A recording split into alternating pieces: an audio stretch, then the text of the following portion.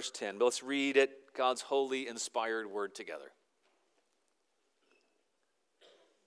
For they themselves report concerning us the kind of reception we had among you, and how you turned to God from idols to serve the living and true God, and to wait for his Son from heaven, whom he raised from the dead, Jesus, who delivers us from the wrath to come. Let's pray.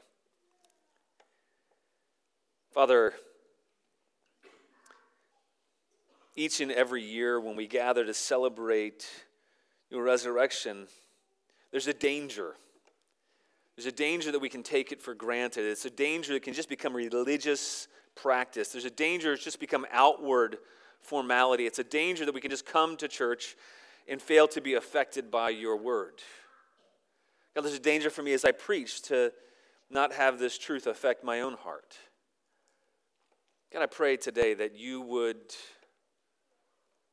enliven our hearts and minds. By your Holy Spirit, would you enable us to have fresh affection for you and respond to you in fresh faith and joy and hope because of your resurrection, Jesus. God, enable us in our weakness to hear from you. Enable me in my weakness to preach. Lord, I pray that by your Holy Spirit, the same Spirit that raised Jesus from the dead, that you would raise us anew. In Jesus' name, amen. Sometimes we can forget who we really serve. Sometimes we can act like God is not alive just because we can't see him. There is I guess it's a children's story, The Chronicles of Narnia. There's The Lion, the Witch, and the Wardrobe by C.S. Lewis. It's one of my favorite stories of all time, and I love to go back and read it again and again. I know that it's supposedly a kid's tale, but it has very real, true meanings. And one of the things we see in The Chronicles of Narnia is Lucy. She first discovers Narnia. She goes to this wardrobe, and she's playing hide and seek, and she goes to the back of the wardrobe. And as she's going to the back of the wardrobe, she goes further and further, and then finally she feels branches, and then she ends up in this place of winter. And she encounters a faun named Mr. Tumnus. If you haven't read the story, go and read it. It's a great tale. She encounters Mr. Tumnus, and he tells her of this white witch. And she says, Who is the white witch? And he says, why, it's she that's got all of Narnia under her thumb. It's she that makes it always winter, and winter always and never Christmas. Think of that. And the creatures in Narnia, they've forgotten who the real king is. They've forgotten who the real ruler is. And they've submitted to this rule of this false king, this false queen, really. They've submitted to the rule of the white witch. And they've forgotten who their real king is. Just because they can't see him, they've forgotten who their king is. And through the process of the story, the Narnians rediscover who their true king is. It's a parable in a sort. Aslan is a lion. He's the true king. And as Aslan comes on the scene, everything is changed. I like the story because it reminds us of who our true king is. That our true king is Jesus, that he's powerful, that he's alive. He's not false. He's a true king. And the Apostle Paul, he knew that. The Apostle Paul, he'd encountered the risen Christ. The Apostle Paul had once persecuted Jesus, and then Jesus stopped him on the road, and he blinded him. And he arrested Paul so that Paul could see who he really was. So Paul could see that Jesus is really the true king, that he's a living king. He's not dead. He'd been raised to life. And that changed everything for Paul. And as Paul is writing to the church in Thessalonica, he wants them to know that they have hope. We need to know that we have hope too. We have hope in a king who's not dead. Just because we can't see him doesn't mean he's not alive. And so Paul tells them, he says, you turn from idols. You turn from fake kings. You turn from false things, from idols, to serve the living and true God. What we believe is that Jesus, he was the Son of God. He is the Son of God. And he came to this earth because we were in need of saving. We saw that Friday night. We were in need of saving, so Jesus came. He didn't have to, but he chose to come because we were in need of saving and because he loved us so much. And so Jesus, he came to the earth to rescue us, to save us. And then he died for us, paying the penalty for all our sins. We celebrated that on Good Friday, the fact that Jesus paid for all of our sins. But here's the thing, he didn't remain dead. On the third day, he rose to life. And as he was risen to life, he was proving the fact that he is actually over all things. That he's over hell, he's over death, he's over the grave. He is the true king. So that's why we say with confidence that he is risen. You can respond. We repeat that hope because it's our confidence, but we need to remind each other. We need to remind ourselves. We need to hear the reminder of the Apostle Paul that we serve a true, living God. God is not dead. He's not like an idol that we make with our own hands. He's a living God. He's not a false God that doesn't give us hope. He's not a false God who can't help us. He is a true God. He is the only one true and living God.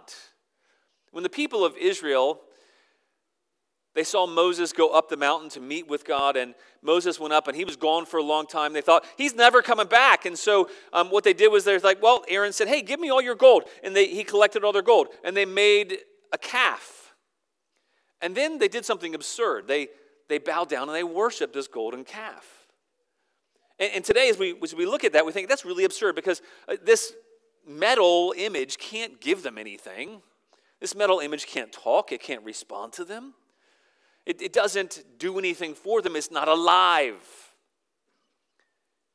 And yet, that's often what we're tempted to do on our own. We make these idols on our own. We turn to things like money or power or fame or acceptance, thinking they'll give us something. But Paul is telling us, and the gospel tells us that no, we have a living and true God. He can help us because he's alive. He can help us because he's true. He is the God of all creation. He's the author of life. He is the everlasting God who defines life, who gives life, who is the very breath of life. There's a reason why at the very beginning of the Bible, it starts by talking about creation and how God is the one who creates all things. We can look to him. He's the living God. He's the true God. Not only that, he breathes his breath of life into Adam. Adam went away from God. He disobeyed God. He sinned against God. And in Adam, all of us have sinned. And all of us belong to death. But our hope is that in Christ, we have everlasting life. He is the one true and living God. We can trust on him. We can depend upon him because he's our true and living King. But sometimes I think we forget that. We forget that God is truly alive, that he's our true King. And we can submit to other things. And let's hear the Apostle Paul afresh today when he says, we've turned from idols, and let's turn away from those things and turn back to the true and living God. And here's the other thing he tells us, that we were waiting for his Son from heaven. Why is it important for us to see that we wait his Son from heaven? Because sometimes we forget that his Son is in heaven, and the implication of that is that Jesus is the very Son of God. He's the very Creator, and he's in heaven ruling and reigning. That's why he's there. He's at the right hand of the throne of God. He's taken up his power now, and he's begun to reign, and he's ruling. We await his Son who's in heaven, who's from heaven. Sometimes we get bad at waiting. I hate waiting. I don't like waiting. I don't like waiting in lines. I don't like waiting in traffic. A couple weeks ago, we got stuck in traffic. 85 had shut down. I didn't like waiting, so I just got out of my car and started walking.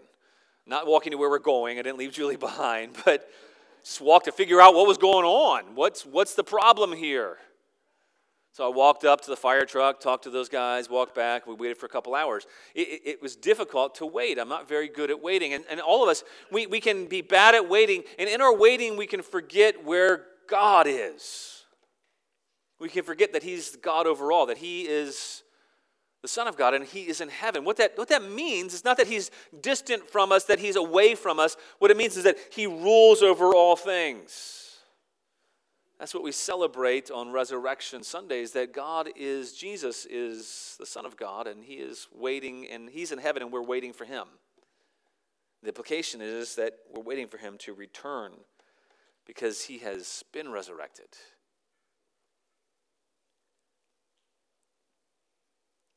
Jesus appeared to the apostles and to many people at least 10 times, to over 500 people on many different occasions. And at the end of his time on earth, he was ascended to heaven. And it tells us that in Acts 1. It says in Acts 1 and verse 6, it says, so they had come together. They asked him, Lord, will you at this time restore the kingdom to Israel?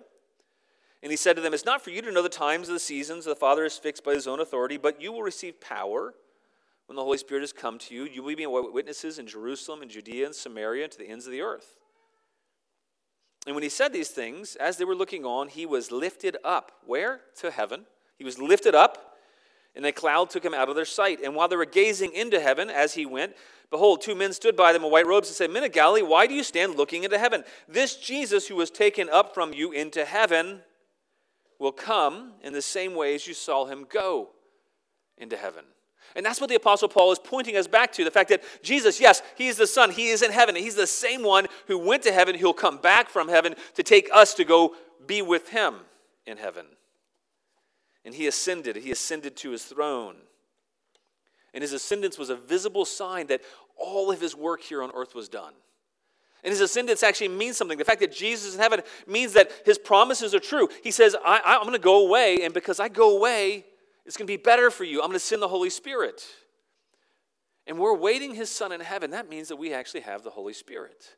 That he's given us power to enable us to live this life day by day. Because he's ascended, because he's in heaven.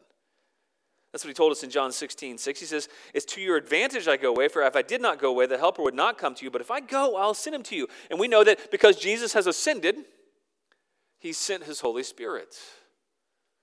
And that's good news. We also know that because he's ascended, because he's in heaven, that he's gone to prepare a place for us. He tells us that in John 14. He says, let not your hearts be troubled.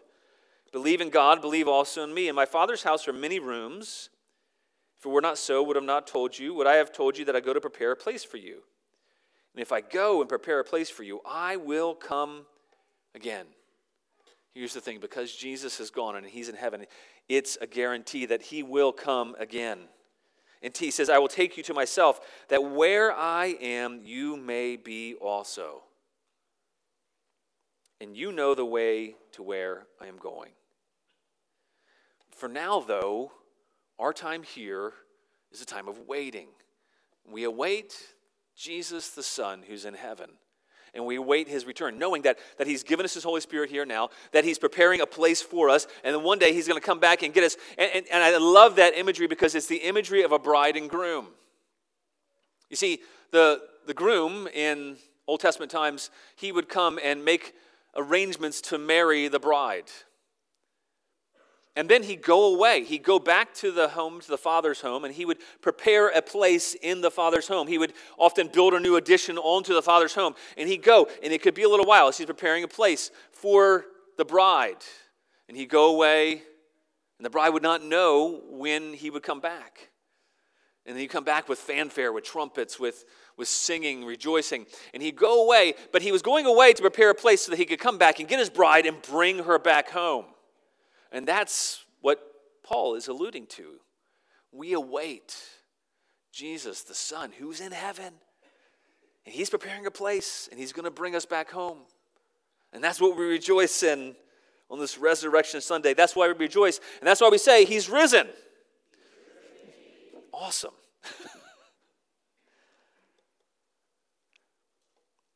We have a home, even though we can't see it. And that home is with Jesus. Most of us are citizens of at least one country. Most of us are citizens of this country.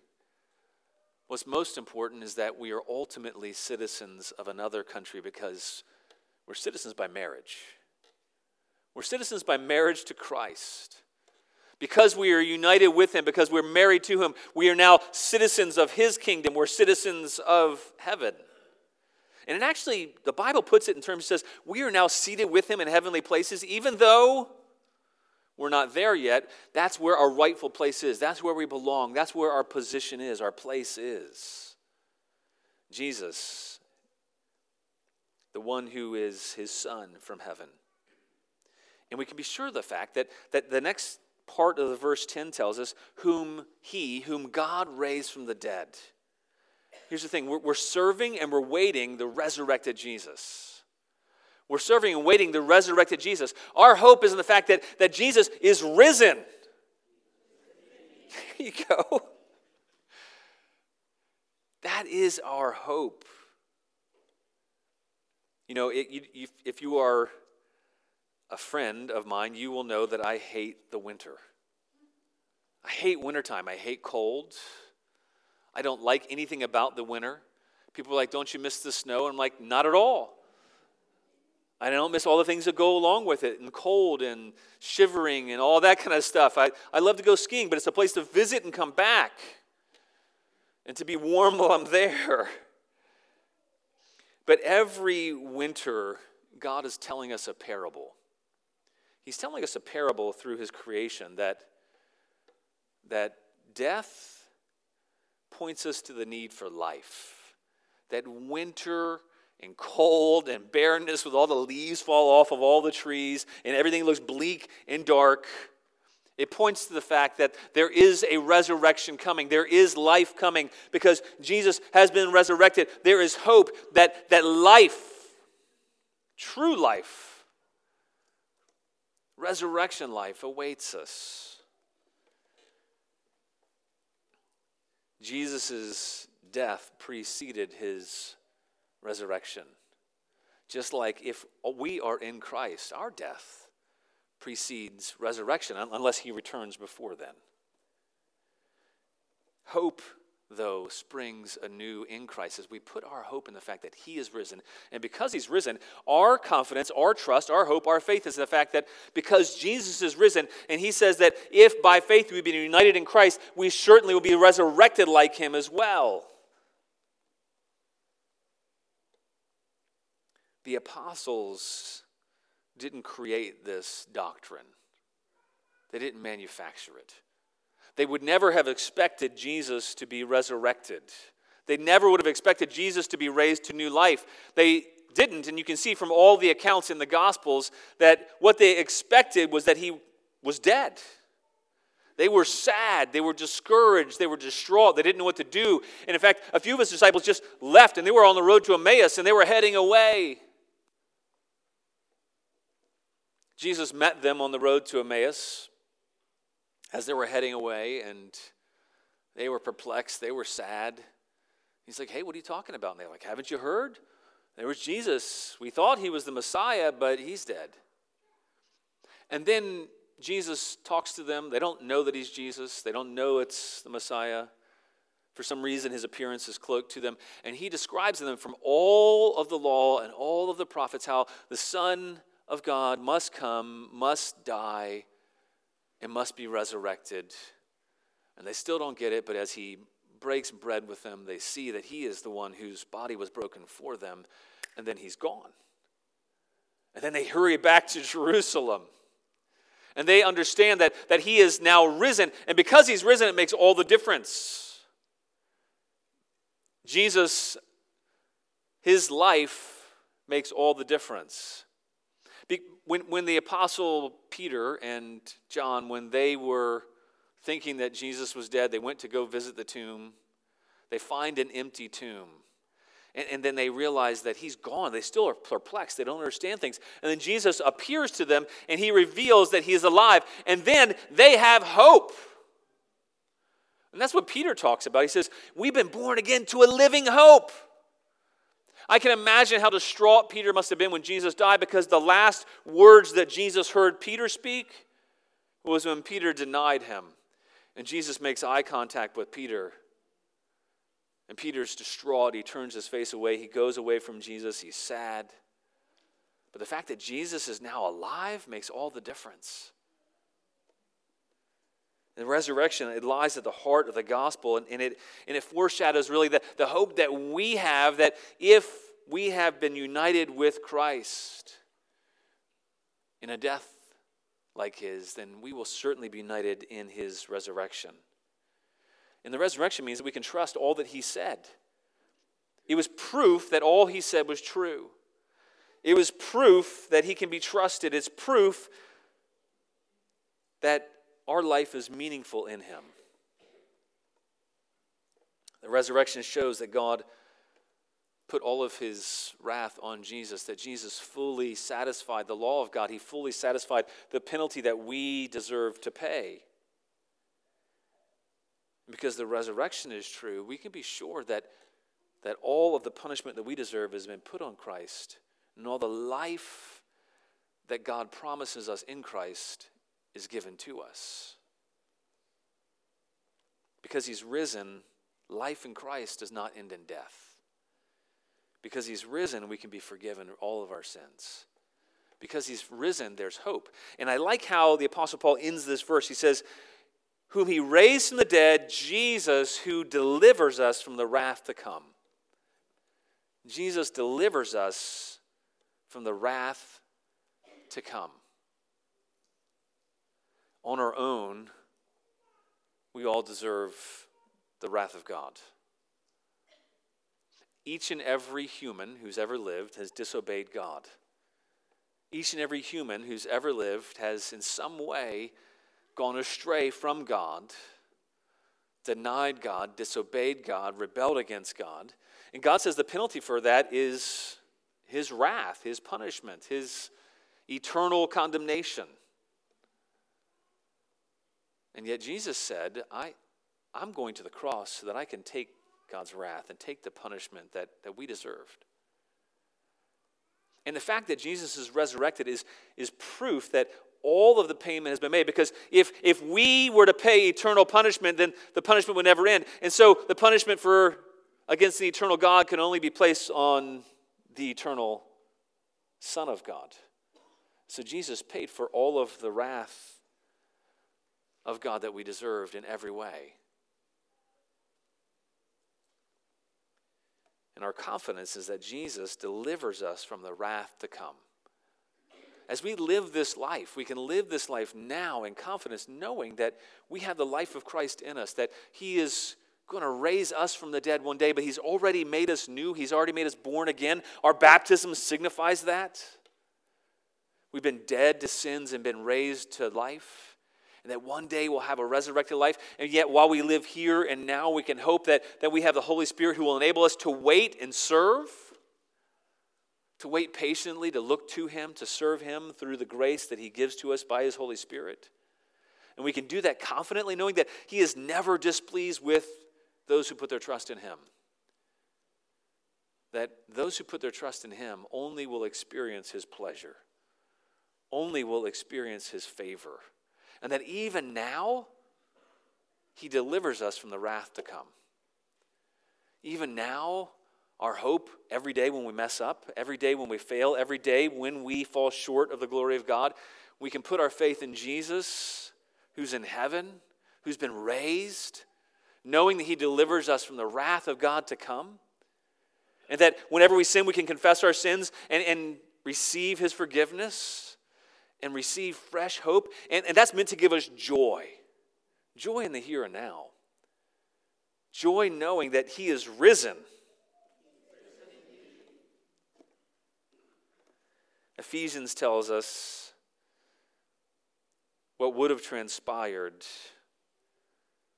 prior to us placing our faith in Jesus. It says in Ephesians 2:3, among whom we all once lived in the passions of our flesh, carrying out the desires of the body and mind, and we were by nature children of wrath, like the rest of mankind. But here's our hope on Resurrection Sunday. It says, but God, being rich in mercy, because of the great love with which he loved us, even when we were dead in our trespasses, made us alive together with Christ. By grace you've been saved. and raised us up with him. He already considers us raised. He's already raised us to new life. He's breathed his breath of life into us. He's brought spring into our hearts, into our souls, into our minds. And he's seated us with him in the heavenly places in Christ Jesus. That's already where we are positionally. He's so that in the coming ages he might show the immeasurable riches of his grace and kindness towards us in Christ Jesus. We serve and we await the risen Jesus who delivers us and will raise us. Let's pray. Go to the band, come up, we'll sing. Father, thank you that you are the living and true God. God, we want to turn away from any false hopes. We want to turn away from idols of our own making, turn away from death and turn to you, the living and true God, knowing that you are the one who gives us true life. Jesus, thank you that you have been raised, that you are currently in heaven, ruling and reigning, and we can trust in you. And Lord, help us put our trust in you. Jesus, I pray that each and every day, and we wake and when we go to bed, we can remember that all the wrath that we deserved has already been placed on you. There is no more to come for us because you have taken it all. And God, I pray that you would give a renewed joy in you, in the life that we have in you. Even though we wait right now, Lord, I pray that you would give us joy in the waiting. Lord, joy that would inspire serving you. Joy that would inspire love for you and fresh gratitude for you. In Jesus' name we pray. Amen. Let's stand and sing.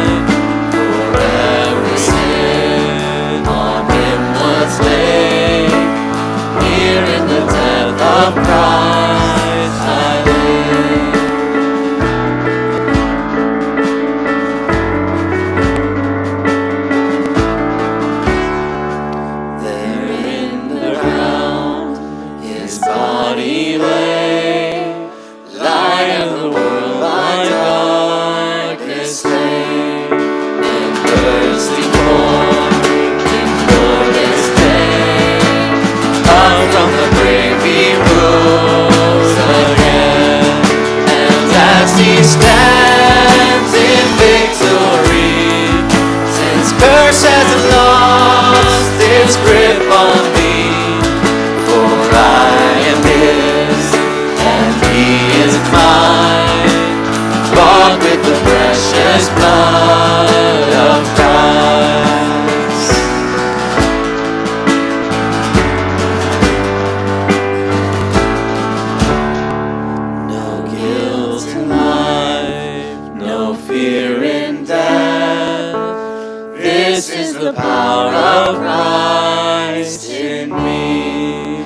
from life's first cry to final breath. Jesus commands my destiny.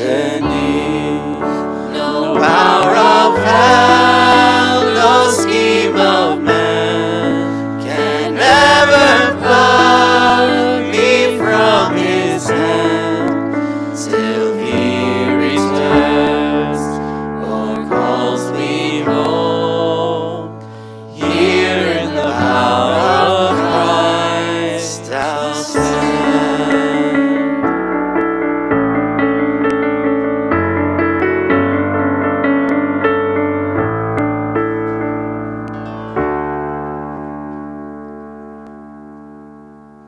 Lord, how good it is to recount and sing how sin's curse has lost its grip.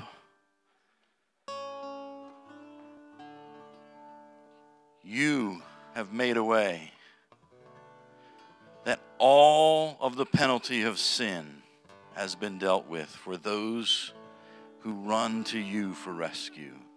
There is none that remains. Not sickness, not death. There is no need to fear. Lord, though we still live in a world that experiences these things, we know that they have been forever defeated in you. We have eternal hope because of what you have definitively done in time. Lord, would you raise our eyes to remember all that you have done, to marvel at your goodness and how you would bring us in to your family forevermore. We rejoice and we thank you in your great name, Jesus. Amen.